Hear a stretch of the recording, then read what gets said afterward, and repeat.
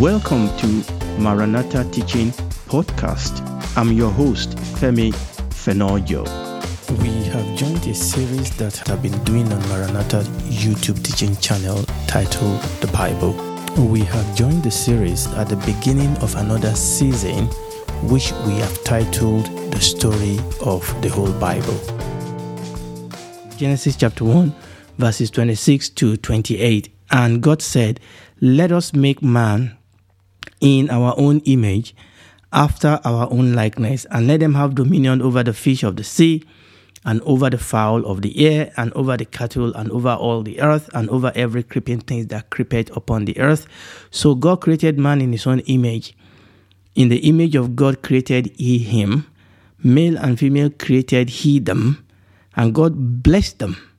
And God said unto them, "Be fruitful, multiply, replenish the earth, subdue it, and have dominion over the fish of the sea, and over the fowl of the air, and over every living thing that moveth upon the earth." So we saw that in the process of creation, God uniquely, and the word here is uniquely, created his man, created his woman, created humanity in his own image and after his own likeness. And that is where we are at the moment. As God's image, the presence of humanity. As God's image, the presence of the man and the woman on earth is the seal that the kings and the kingdom of the earth belong to the king and the kingdom of heaven. That means that the earth and its kings and its kingdom exist to serve the will of the king and to fulfill the will of the kingdom of heaven. The fact that man was created in the image of God means that the man and the woman, that humanity is God's agent on the earth. God has ordained that his work on earth will be carried out only through his man, only through his woman. These are all the implications. These are the things that are involved, that we have seen as we have studied in the past, that are involved in the fact that the man and the woman were created in the image of God. The position of man on earth is that of royalty. And as royals, humanity represents God on earth. As royal, humanity represents God on earth. Humanity is God's agent in the world. And God ordained not to walk on earth, but through his man. And all this reality are embedded in the fact that God created man in his own image. Praise the Lord. Now, when we look at the language of Genesis chapter 1 and Genesis chapter 2, the language of Genesis chapter 1 and Genesis chapter 2 is that of royalty, is that of a king and his kingdom. And what we see in Genesis chapter 1 and 2 is the inauguration of the earthly outpost of the kingdom of God. It's an inauguration of the earthly outpost of the kingdom of God. You know, it kind of reminds me when people want to start a new business. What do we normally do? The first thing is, obviously, after they've done their, groundwork and done their, market projection and things like that, the first thing is to get a building, isn't it? The first thing is to get a building, is to do some building work to equip that building, get the building and equip it for the purpose of that church, or equip it for the purpose of that business. And that's the first thing that happened. Then the second thing is that management will be brought into that new branch, or into that new outpost. Oftentimes the management may be somebody that is already in the business, that is probably promoted or transferred from another branch into that new branch. You could probably be somebody that is very, very knowledgeable, somebody that is very top, who is good at starting a new business, because a new business, a new branch will involve a lot of work, isn't it? So it will be somebody that is experienced, somebody that can manage people, that can direct things, that can make things work. Or in the case of a church, obviously, if there's a new church in a new branch, we need a building. We need a building to be fitted. Maybe we need some instrument to be brought in. But then we need a pastor. We need an elder. We need somebody that will be there to help build this up. And then we may need to, depending on the type of work, we then need to recruit staff and probably advertise the grand opening of the business. And then the D-Day will come when that business or when that church will be open. There will be the grand opening of that business or the grand opening of that church. And that is exactly what we saw in Genesis chapter 1. We saw the building, we saw the equipping, we saw the recruiting of things, God creating this and creating that. And finally, the grand finale came when God created his man, when God created his woman. And there was that grand opening that we see in the portion of the scripture that we read. So even though the exact word was not used, God is king, and we will see that used in the scripture, and we're going to read one or two of those. But actually, all the story that you are reading, the event that is unfolding before us, is that of a king, kingship, and kingdom. Indeed, the concept is foundation and fundamental to the creation story, and indeed to the whole story of the scripture. And this is very, very, very, very important. The Bible connects the process of creation to that of kingship. The Bible connects the process of creation to that of kingdom. The Bible connects God being the creator to God being the king. Let's read a couple of scripture. I believe we've read some of this scripture before, but let's read them again. We are going to read two scripture from the book of Psalm. We could read other portion of the scripture, but let's just read these two. Psalm 93 verses 1 and 2. The Lord reigneth. You can see that word reigneth. Is clothed with majesty. The Lord is clothed with strength, wherewith he has gathered himself. And that is a language of kingship. That's a language of royalty. That's a language of kingdom. But look at the next phrase. The world is established, that it cannot be moved. Thy throne is established of old. Thou art from everlasting. You can see the language of kingship, the language of royalty is connected to the world being established.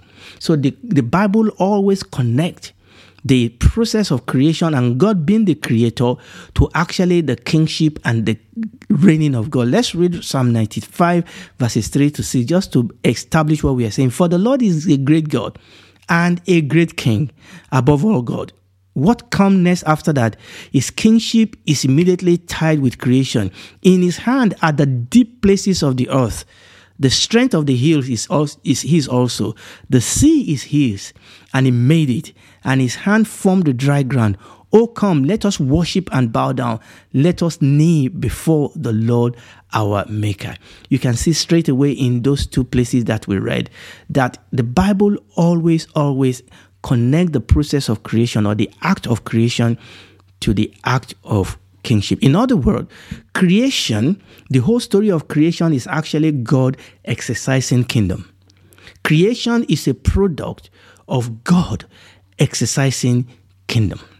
And that's Psalm 95, that's Psalm 95, yes, ended and said, oh, come, let us worship. And that is invariably our response as we see God in his glory, in his kingship glory. So in the context of king and kingdom and creation, that is where we found the purpose of the creation of man. I will say that again. It is within this context of creation. It is within this context of God as king and God's kingdom and God as king creating the world. It is in this context that man was created, and it is in this context that we find the purpose for the creation of man. For man was created to reign as king on earth in honor of and to the glory of God, his king. And this is very, very important. This is the context within which man was created. And this is the context within which man finds his purpose. Because the man and the woman were created, number one, to reign as king on earth. But to do that as under shepherd, as under king, as serving under the overlord and under the supreme kingship of God. Man was created to reign as king on earth in honor of and to the glory of God is king. And this is the context within which man was created. Praise the Lord. Now there's another thought I want to connect. Now we're not going to go into this today, but I want to connect it here as we talk about king and kingdom and creation. There's another thought I want you to hold on to as we move on. Wherever you find the concept of kingdom, there is another associative concept that you need to look for. And that concept is the concept of covenant.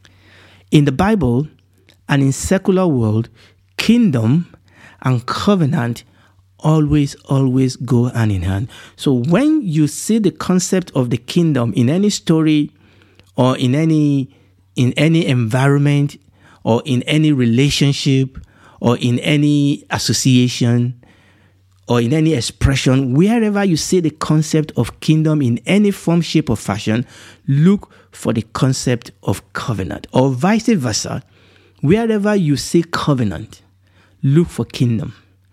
Wherever you see kingdom, look for covenant. Now, we are not going to talk about covenant today. By the grace of God, we are going to return to the subjects of covenant in the near future by the grace of God, because yes, we will need to talk about covenant. Because once you start talking about king, and you start talking about the kingdom, you start talking about creation, you automatically have to start talking about covenant. But we will come back to that by the grace of God. Praise the Lord. So God created this man, God created this woman to be king and queen of earth. That is our purpose. God's king and God's queen on earth. As such, God's king and God's queen on earth must have authority, must have dominion. Hallelujah. Okay? We are not just king just by mouth. Because God created man in his own image, after his own likeness, and God created them to be king and queens of earth, God gave them dominion. And we read, and let them have dominion. We read it. Let them have dominion. We need to understand that God is the ultimate kingmaker. You know, in the world, people will inaugurate kings and queens. And during the inauguration, the kingmaker will come and they will give them symbol of rulership. Sometimes scepter, sometimes they will give them the hub. These are signs, these are symbols of the royal power, the royal majesty, the royal power that they are going to wield. And during the inauguration, all the kingmaker will come and they will inaugurate the queen or they will inaugurate the king. In our worldly system, in our secular system, is a big, glorious celebration. The inauguration, for example, if you want to go back and look at the inauguration of the Queen Elizabeth of Britain, or if you want to go, it's pomp and majesty. But God is the ultimate kingmaker, and God has created man and woman to be his king and queen of earth. And therefore, God gave them dominion, because God is the one that gives dominion. Hallelujah. God gives dominion. And God gave dominion to his king. God gave dominion to his queen. God gave dominion to the man and to the woman that we created. God is the one that gives dominion. Now let's read this. Let's establish this in the book of Daniel, chapter 2. And this was the story of when, you remember when Daniel, decoded, let's put it that way, when Daniel decoded the dream of the king, he gave the king his dream, and also God gave Daniel, Meshach, Shadrach, and Abednego the meaning of the dream. This was what Daniel said in Daniel chapter 2 verses 20 to 22 when God gave him the dream and the interpretation. Verse 20, Daniel answered and said, "Blessed be the name of God forever and ever, for wisdom and might are his. He changes the time and season creation again. He removed kings and set up kings. He giveth wisdom unto the wise and knowledge to them that know understanding. He revealed the deep and secret things. He knoweth what is in the darkness, and the light dwell with him." I want you to see the point I'm bringing out here. Obviously, we see the connection here again with the kingship and creation, is the fact that it is God that gives dominion. Daniel said it is God that established kingdom. It is God that established dominion. It is God that gives dominion.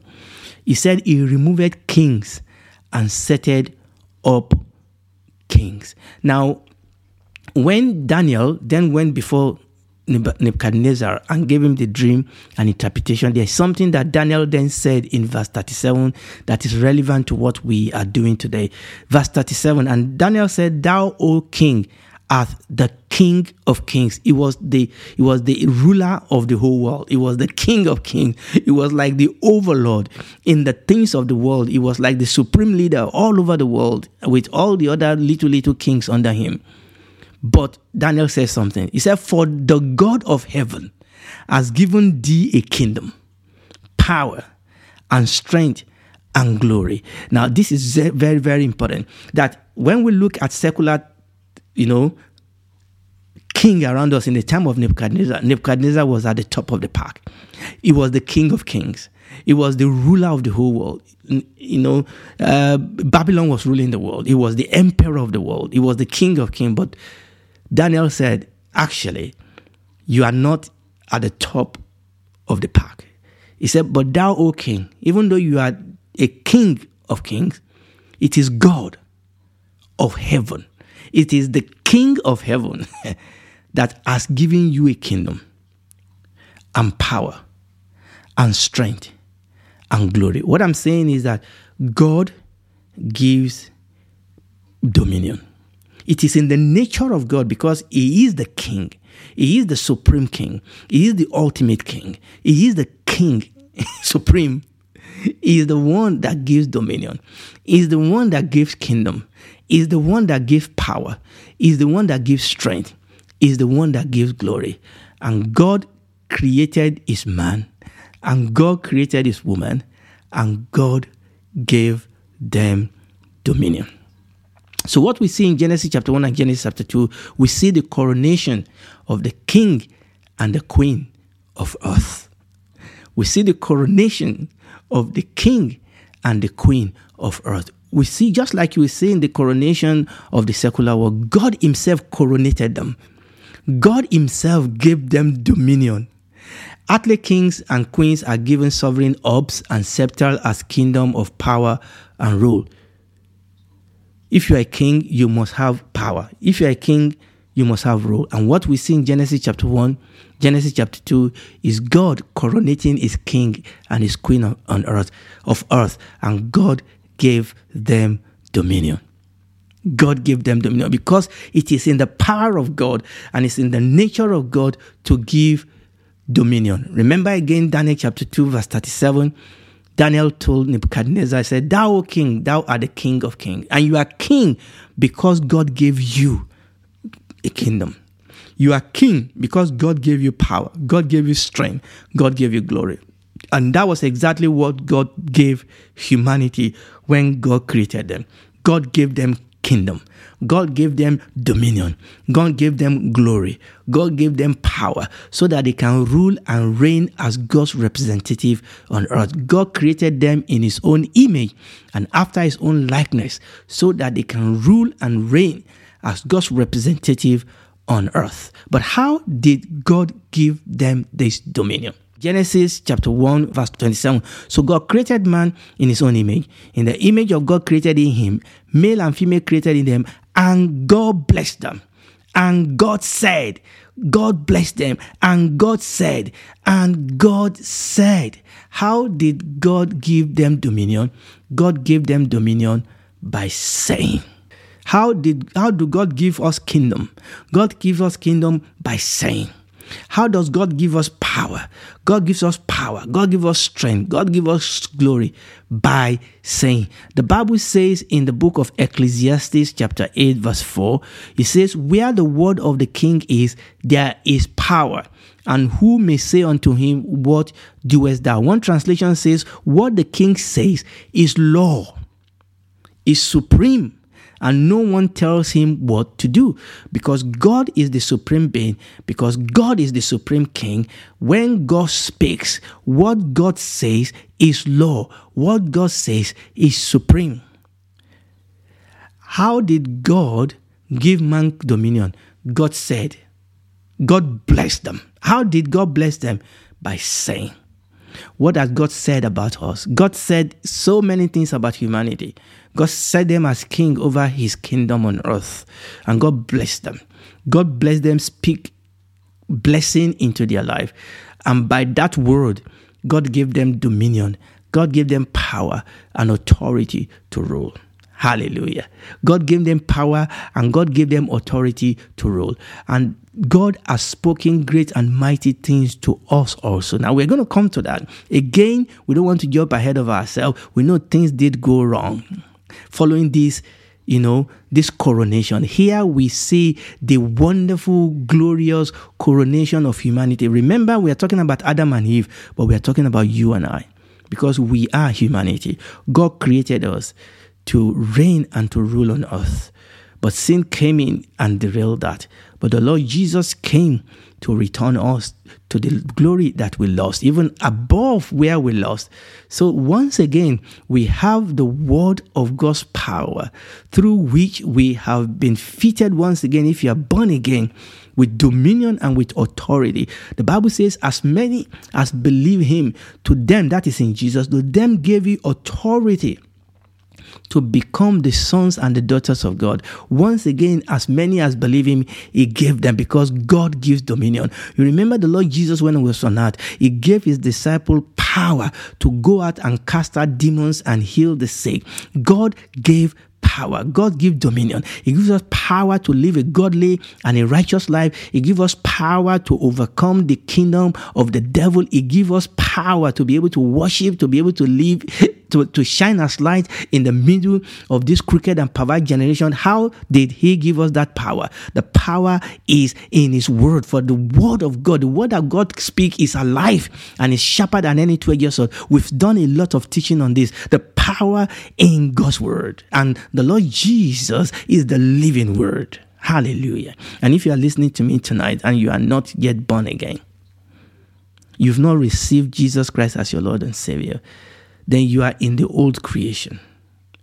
For God so loved the world that he gave his only begotten Son, that whosoever believe in him will not perish but have everlasting life. The only way of salvation, of redemption, of deliverance, of rescue out of this sinking ship we call the earth, because it got corrupted and it's under judgment. But the only way out is to run to Jesus. He has provided a way through his cross. Go to him, ask him, admit that you are a sinner, you are a rebel. Ask him to save you. He will. He will change you from the inside. He will cover you from the outside. He will change you into a new man, a new woman. He will walk with you every day of your life here on earth, so that you can live as light. He can give you dominion and power to live as light in this world of darkness, to live for him in this world of wickedness, and to overcome sin and overcome wickedness and evil, and shine for him to the glory of his name, and reign as king and queen on earth once again to the glory of his name. And when this is all over, he's going to wrap this world, this earth, and this universe as we know it. He's going to wrap it and throw it away, and it's not even recycling it. He's going to create a brand new heaven and earth. And heaven is going to come to earth, and we are going to live with him forever and ever. You don't want to miss that. Today is the day of salvation. Do it today. Tomorrow may be too late. We sincerely invite you to check out our teachings on YouTube, Maranatha Teaching Channel. They will bless you. Thank you.